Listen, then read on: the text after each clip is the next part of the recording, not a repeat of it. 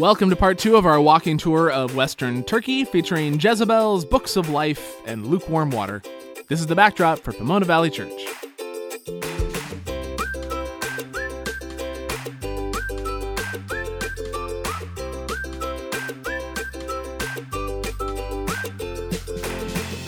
Okay, we are back, moving east off the coast and ready to complete the final 4 cities of chapters 2 and 3.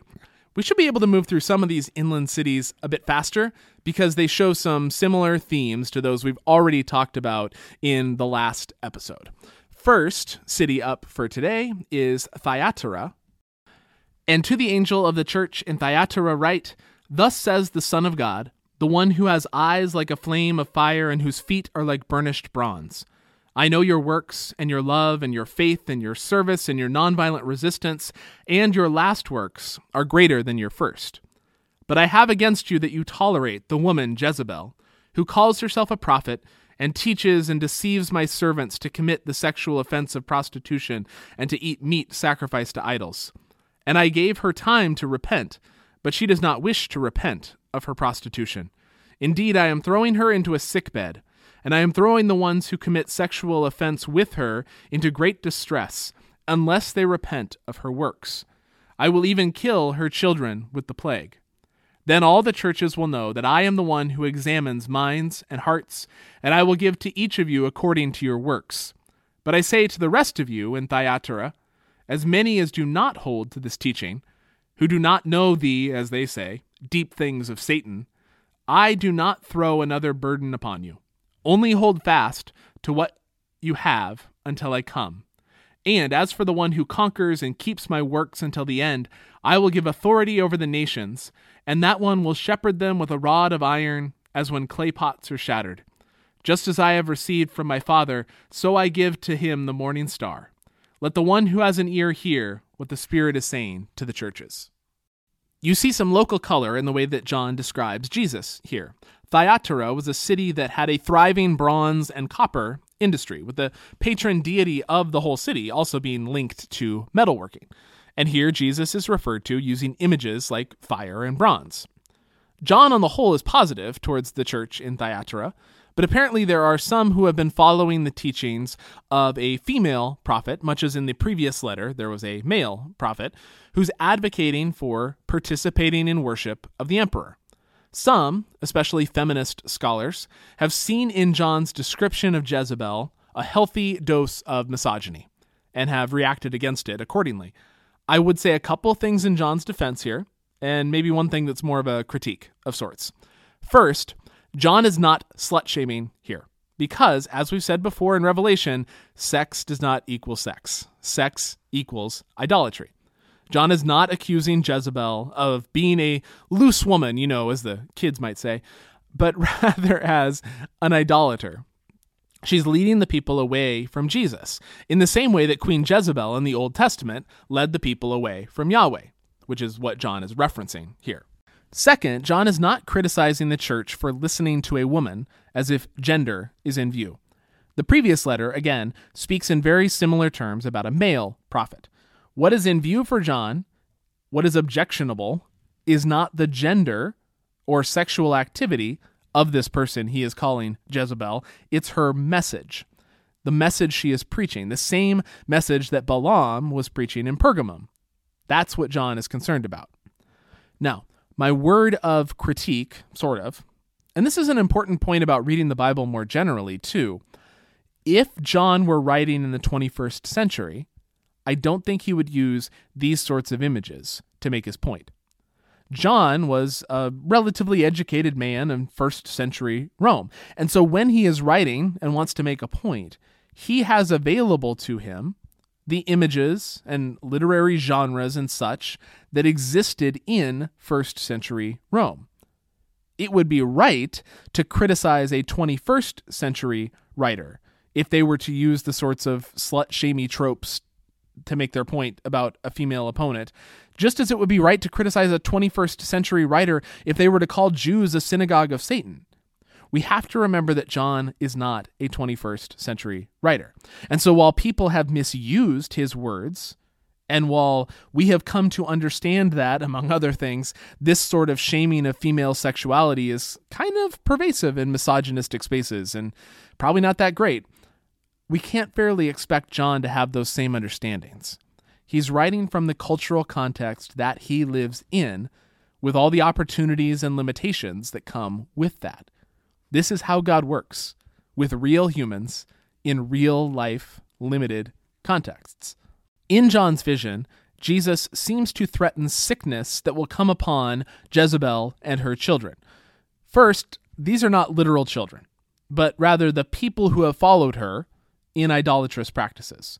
What isn't clear is to what degree the sickness threat is metaphorical and to what degree it's literal. Either is possible, and short of dropping by first century Thyatira, I don't think we're going to get an answer to that one. One last note, John says in verse 24, "As many as do not hold this teaching, who do not know the, as they say, deep things of Satan." Most scholars take this, the deep things of Satan part, to be kind of a play on the claims of Jezebel and her followers. They claim to know the real deep things of God, like the real spiritual stuff that normal people just couldn't comprehend. Paul talks in a similar way about a similar topic in 1 Corinthians chapter 8. Apparently, there was a decently widespread point of view in the first century church that said something along the lines of, well, we have deeper knowledge than you all, so we know that actually eating food sacrificed to idols is just fine. John's saying that isn't deep knowledge that comes from God. That's deep knowledge that comes from Satan. Now, south we go to Sardis. And to the angel of the church in Sardis, right? "Thus says the one who has the 7 spirits of God and the 7 stars. I know your works. You have a name for being alive, but you are dead. Wake up and strengthen the remaining things that are about to die, for I have not found your works complete in the sight of my God. Therefore remember what you have received and heard, hold to it and repent. If therefore you do not wake up, I will come like a thief, and you will not know at what hour I will come to you. But you have a few people in Sardis who have not soiled their clothes. They will walk with me in dazzling splendor, because they are worthy. Thus the one who conquers will be clothed in dazzling clothes, and I will certainly not blot out their name from the book of life. I will acknowledge their name before my Father and before his angels. Let the one who has an ear hear what the Spirit is saying to the churches." Sardis, the city, had been largely destroyed in 27 AD by an earthquake, and then had been rebuilt through the generosity of Rome. As we said, this in turn would leave the city indebted to the benefactors who helped them in their hour of need. And it sheds light on why those who opt out of showing proper honor to those benefactors, like Christians, would be looked at with suspicion and even hostility. One note that relates to what we said earlier, Sardis had a large and affluent Jewish community, but John says nothing negative about them in this letter.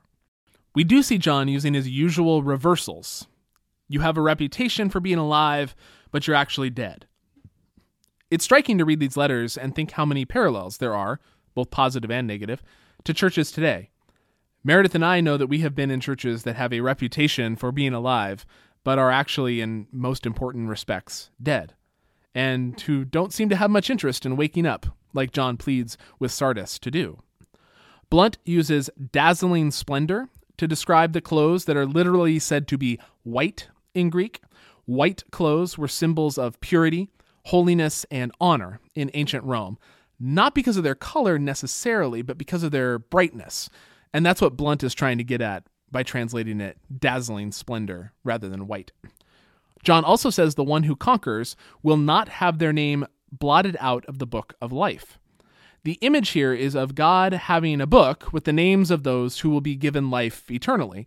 And when people are not faithful to Jesus, but instead participate in the idolatry of Rome, their name gets erased. They no longer will have eternal life. It's possible this is a reference to a practice of the time where names would be entered into a book of all the citizens of a city, but if one was to be executed for a crime, their name would be erased from the citizen's roll before they were executed. Craig Kester, the scholar, describes it this way. The scroll imagery has analogies in Greco-Roman practice where communities kept lists of their citizens. Each legitimate child of a Roman citizen was to be registered within 40 days of birth so that the child could receive the benefits of citizenship, such as fair legal treatment and material help. When a person died, the name was listed among the dead. When authorities in some cities passed judgment on a person for a capital crime, that person's name was removed from the list of citizens, and then the death sentence was carried out. With that said, we move down further south to the city of Philadelphia. And to the angel of the church in Philadelphia write, "Thus says the Holy One, the true One, the one who has the key of David, who opens and no one will shut, who shuts and no one will open. I know your works. Indeed, I have set before you an open door, which no one can shut, because you have little power, and yet kept my word and did not deny my name. Indeed, I will make those of the synagogue of Satan who call themselves Jews and are not but are lying. Indeed, I will make them come and grovel before your feet, and they will understand that I have loved you. Because you have kept my word of nonviolent resistance, I will keep you from the hour of trial that is about to come upon the entire inhabited earth to test the inhabitants of the earth. I am coming soon. Hold fast to what you have so that no one may take your crown. As for the one who conquers, I will make them a pillar in the temple of my God, and they will never leave it. Moreover, I will write on them the name of my God and the name of the city of my God, the New Jerusalem, which comes down out of heaven from my God, and my new name. Let the one who has an ear hear what the Spirit is saying to the churches." A couple passages from the book of Isaiah provide the background for what John says here. First, the key of David that Jesus possesses in this passage is a reference to Isaiah 22, where Eliakim is given the keys of the house of David as an image of being in control of who gets access to King David. Jesus, then, is the one who gives access to God. And we will see this open door image appear again in chapter 4. Second, John says that the Jews who have betrayed them will come and grovel at their feet. This is a reference to Isaiah chapter 60, verse 14.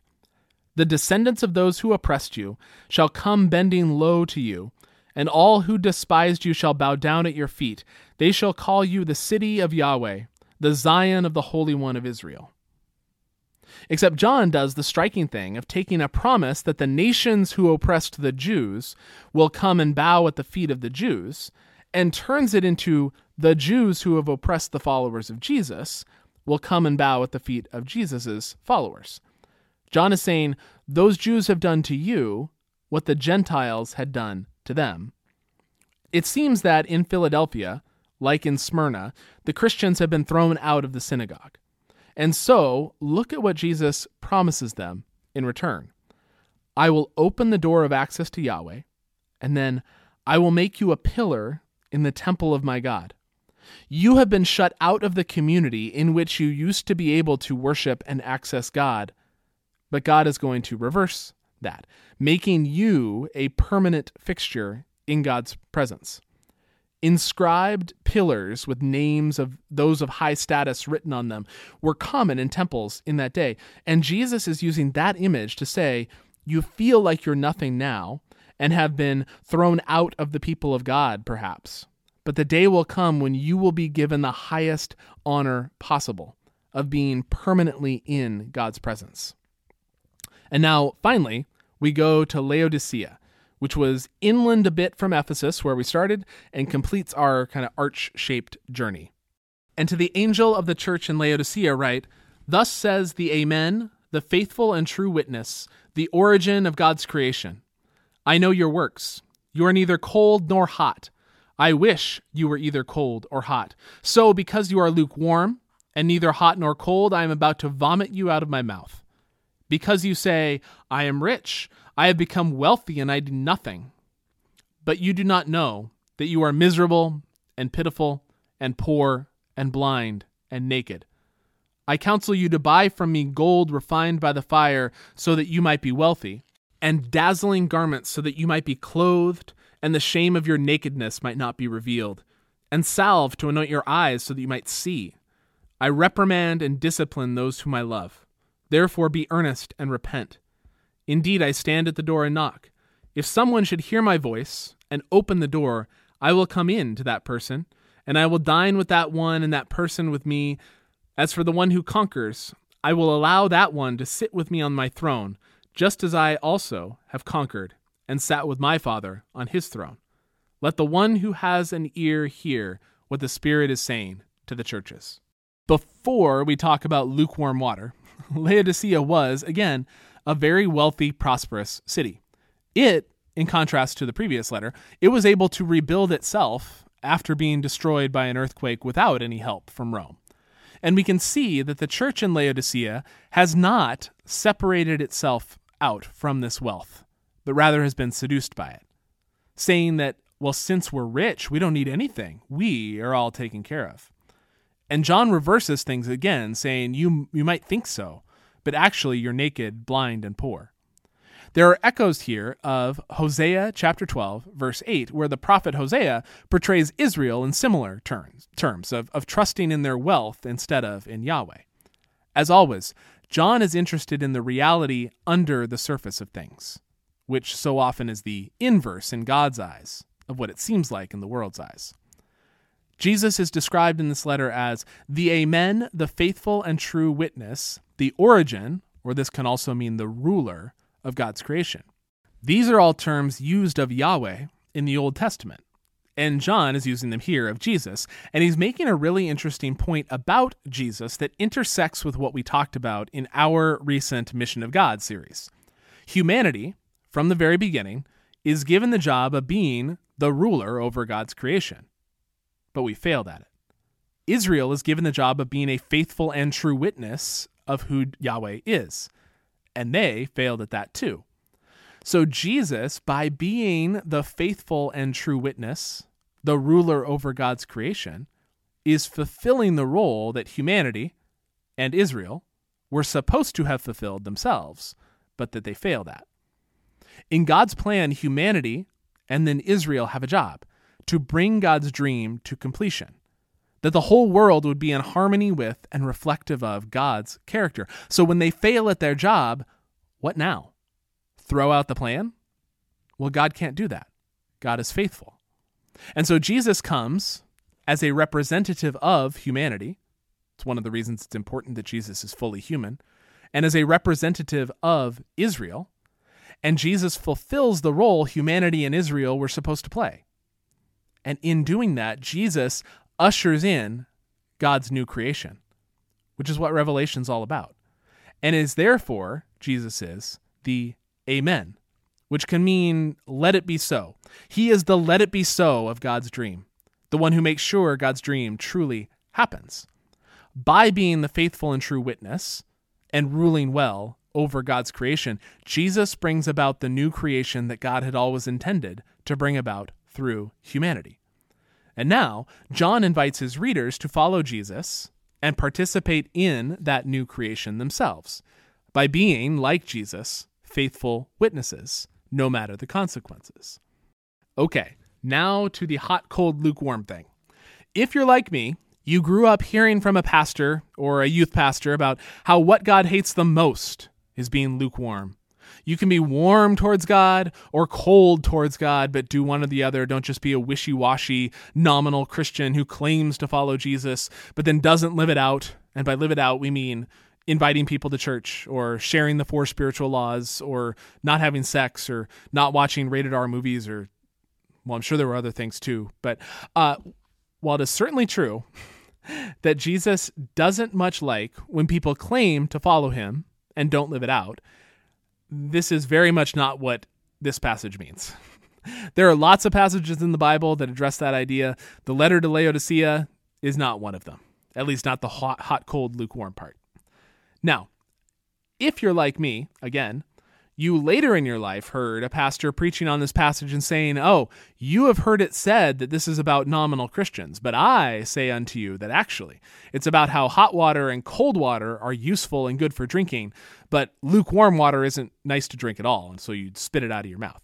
And then they would talk about the water system in Laodicea and how there weren't any reliable local water supplies, and so the water all had to be brought in by aqueduct from either a town called Hierapolis, a few miles to the north, that had mineral hot springs, or from Colossae to the east, which had cold springs. But by the time it got to poor Laodicea, it was lukewarm and gross, especially because of the concentrated mineral content from the hot water from Hierapolis.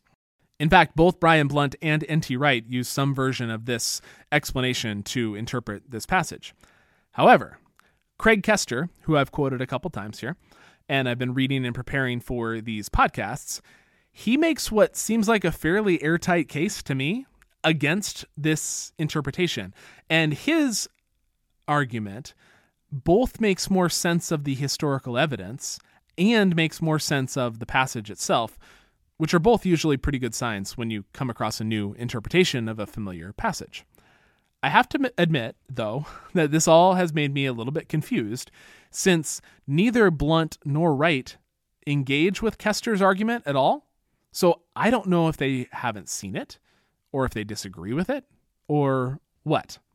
But Koester points out that this interpretation goes back to a scholar named William Ramsay in the late 19th, early 20th century, who noticed the local color in each of the letters to the churches and latched on to that as the key to interpretation of these chapters of Revelation. And then commentaries since he wrote have kind of followed along in focusing on the local differences without much further investigation. Koester thinks this focus on what's different and local in each letter actually makes it harder to see what John thinks is most important, which is the more universal message he has for the whole church about staying faithful to Jesus, which we've talked about before.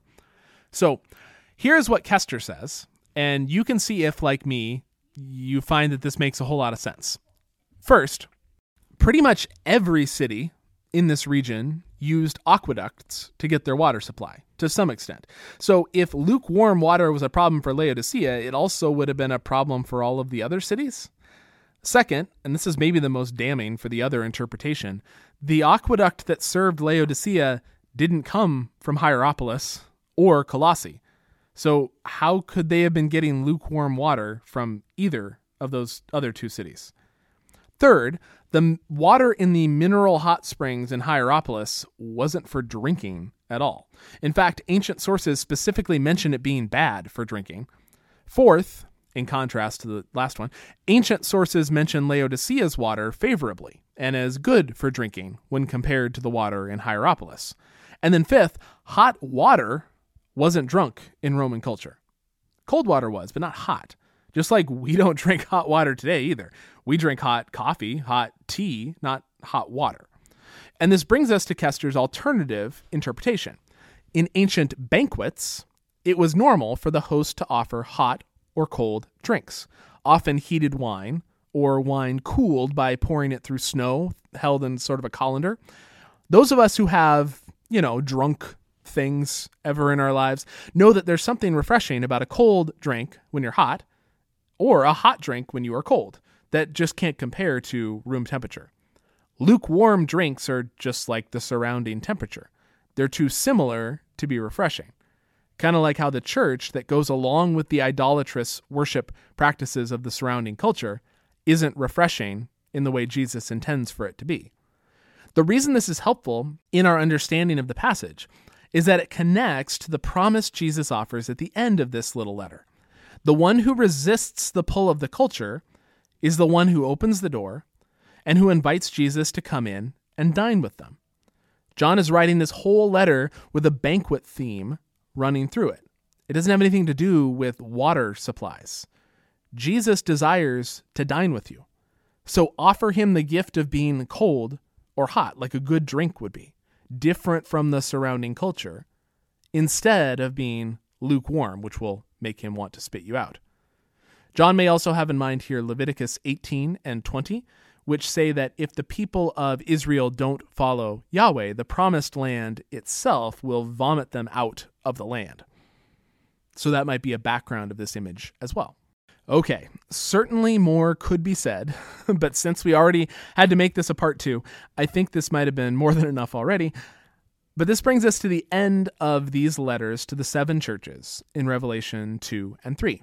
And as I said at the top, I want to reiterate now that we have had a chance to go through these chapters together, John uses a number of metaphors, images, local references, biblical allusions, promises, threats, encouragements, all to communicate the same basic message. Number one, Jesus is the one with power, who deserves honor and faithfulness, in contrast to Rome and Caesar. Number two, some of you are staying faithful to Jesus, but others have been distracted and have gone after the promises of wealth and power that Rome offers if we will worship them instead. Number three, those who stay faithful can be assured that despite appearances currently, they have true life, true wealth, true honor waiting for them with God, while those who do not stay faithful will find that Rome's promises are empty, and there will be no life, no wealth, no power found in trusting them. And as I've said before, that is as much a message for us today as it was for the people in the province of Asia around the turn of the first century. To what extent do we stay faithful to Jesus, trusting him to protect and provide for us? And to what extent do we compromise that faith so we can accommodate to the gods of the world around us, believing their lies about what will protect and provide for us? Every culture, every generation has to ask and wrestle with that question, which is why, as we've seen in Jeremiah, in Matthew, now in Revelation, and we'll see in the new year when we dive into the book of Deuteronomy, that's the central question that the Bible asks again and again. Who do you trust, Yahweh or idols? Thanks for joining me for these episodes. We'll be back next time with a look at chapters 4 and 5 of Revelation, where things start turning a bit weirder, but not too weird. That gets saved for chapter 6. So read ahead for the chapter 4 and 5 episode, and I will see you then. Bye.